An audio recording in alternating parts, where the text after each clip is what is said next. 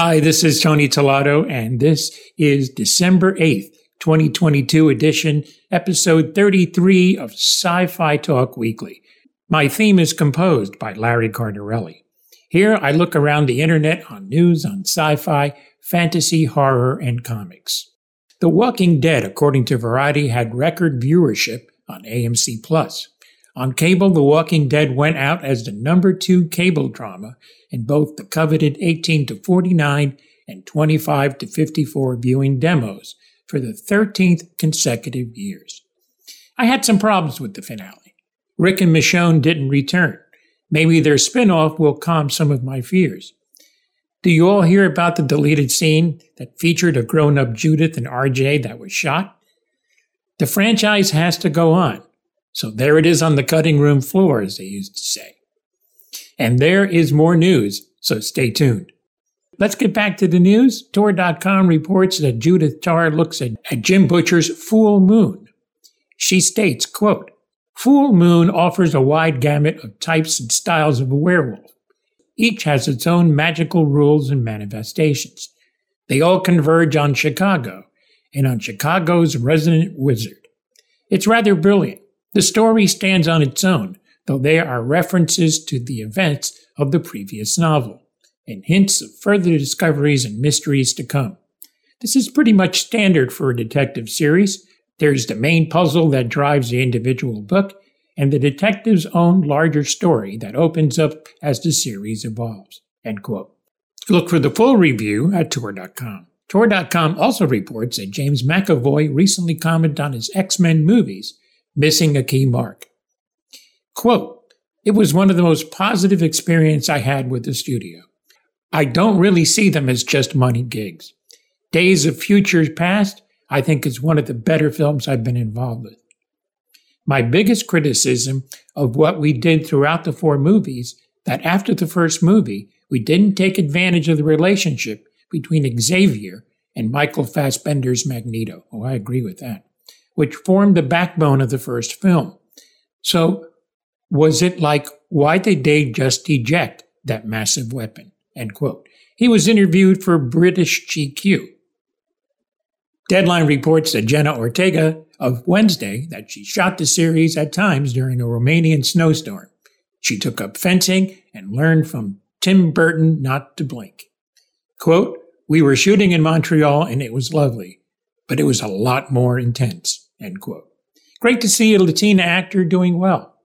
Variety also reports that Colleen Atwood, who designed the costumes for Wednesday, talked about her designs. Quote, "With Wednesday, we can nail the iconic look right away, with a nod to the original pointed collar, little print dress, and modernized platform shoes, and then put her in an environment that she totally contrasts with, an American Happy Time public school. Then you were given the nod to all that's come before." End quote. Speaking of Latin filmmaking, Peru has undergone a new bump in adding $10 million to its economy, according to Variety. Transformers: Rise of the Beasts was shot there. The movie also prompted the Peruvian Ministry of Foreign Affairs to issue a new artistic production visa for visiting crews and talent. That means it's easier for props and equipment to be imported. Que bueno, Peru. Collider has an exclusive buzz on whether Andor will continue his search for his sister. Creator Tony Gilroy says it's to, quote, "be determined," end quote. Diego Luna had this to say, quote, "I don't think it's ever over. I don't think it's over in Rogue One, because I can see that as one thing. It's like the feeling. It's one of those things that kind of follow every decision you make. Never letting go anymore, not again. That kind of thing. And I think it's behind the decision of that last mission, that suicide mission in Rogue One. That's for her. That's for Marva. That's for his people, for his community. I love the arc that Tony has built, and the arc ends in Rogue One, not in Season 2. I think it's going to be quite amazing to watch Rogue One after you've seen Season 2. I think you'll see a different film. For sure, you'll understand the character from a different perspective, and you'll be with him in a different way." End quote. I'm looking forward to Season 2. James Gunn is wrapping up his Marvel directing duties, and says his Guardians of the Galaxy holiday special will bridge the gap to the Guardians of the Galaxy Volume 3, according to Variety. Quote, I used the holiday special as an opportunity to introduce some elements into Guardians of the Galaxy, so I don't have to explain them at the beginning of Volume 3. It was a Trojan horse, end quote. Deadline reports that Strange World will lose $147 million for Disney and made only $28 million worldwide. Deadline speculates the new reality of entertainment as to what is appropriate for releasing on streaming or in theaters. Yeah, it's going to be the million-dollar question going forward. Maybe $147 million. Deadline also reports that Ryan Reynolds talked about a Deadpool Christmas movie that got lost as a result of the Disney-Fox merger. Quote, I would love to see a song and dance number in a Deadpool movie. 4 years ago, Rhett Reese, who co-wrote the movie Deadpool, Paul Wernick and I wrote a Christmas movie starring Deadpool, but it got lost in the shuffle of Disney acquiring Fox and never got made. Maybe one day we'll get to make the movie. It's not a musical, but it's a full Deadpool Christmas movie. So one day, this he told to Big Issue. Scott Gimple and Angela Kang sat down with Deadline's Dominic Patton to talk about the Walking Dead finale. Dominic Patton said, there is a line in the finale that I feel almost everyone hooks on. It's where Lawrence Maggie says to Norman and the others, I want to talk to you about the future. So let's talk about the future, the spin-offs, and how the finale gets us there. And here's Angela Kang. It was really important for us to try to close the chapter of this show and story. But we know we have to leave some doors open to go into future stories. So in some ways, the setup for where that goes is sort of up to the new shows. Scott and I talked about it, and the feeling was like, how do we just leave the door cracked without kind of, forcing the other new shows into exactly what that is? She continues, and the future is trying to know more about what's out there in the world and what adventures it's going to lead to. And I think it's really important after this story, where they were so focused on where do we come from in the past and can we go back to that. Maggie is really focused on what comes ahead, and so are the other characters that are there. They're like looking at it. How do we build something out of this? Here's Scott Gimple. The paramount goal was to conclude The Walking Dead, like full stop. That said, obviously, we did want to have a little something towards the trajectory of some of those stories. Some of the aspects of the spin-offs you can't really see there, obviously, but there's some broad strokes toward it. And then, the final piece. There's some pretty specific things. But I will say, thematically, this is about a group that has finally achieved some peace. And what are they going to do with it? And is Maggie thinking about the future?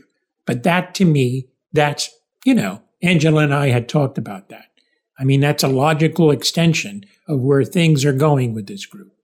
Like, what? Maybe we should go out into the world and see what's up that we found this peace. Like, we're strong enough to do that. End quote. Really interesting. Their comments? Yep. As I said, I had some problems with the finale, but I'll leave it open for the new stories coming up to answer some of those concerns. Tor.com has a story of one of my favorite tortured werewolves, and Lon Chaney Jr. Judith Tarr writes about the iconic lycanthropist, including the iconic poem, even a man who is pure of heart and says his prayers by night may become a wolf when the wolfbane blooms and the autumn moon is bright.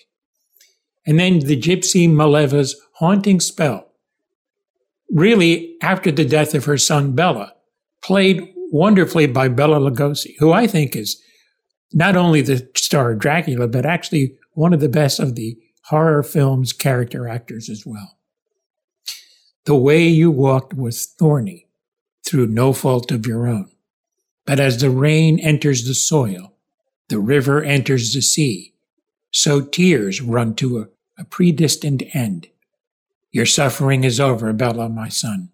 Now you may find peace. Both have become staples in werewolf lore. Judith Carr writes, quote, It's a tragic story with the rhythms and resonance of darker fairy tales. The constantly repeated snippets of lore, the poems and incantations, the young nobleman and beautiful girl, and the wise old witch woman, and the curse and its fated outcome go all the way back past Ovid and his metamorphosis, and to the roots of some of the oldest stories. End quote. To me, that is the staple of these enduring stories and the monsters of the universal horror golden age. Frankenstein just wanted life. Larry Talbot was tortured by his curse and even thought suicide to end it, but he could never leave the curse. Dracula was evil, a man consumed by his lust for blood, and maybe his obsession with it. There was little or no humanity left in him. Those are my introductions to horror as a kid, and they were cool. I even had the Aurora model kits. Yeah, even the ones that glowed in the dark. As I grew older, I appreciated the themes and the tragedy of these characters. The movies are still shown and are on Peacock as well. You know, for me, Halloween is truly never over. Happy holidays. For Sci-Fi Talk Weekly, episode 33, this is Tony Tolato.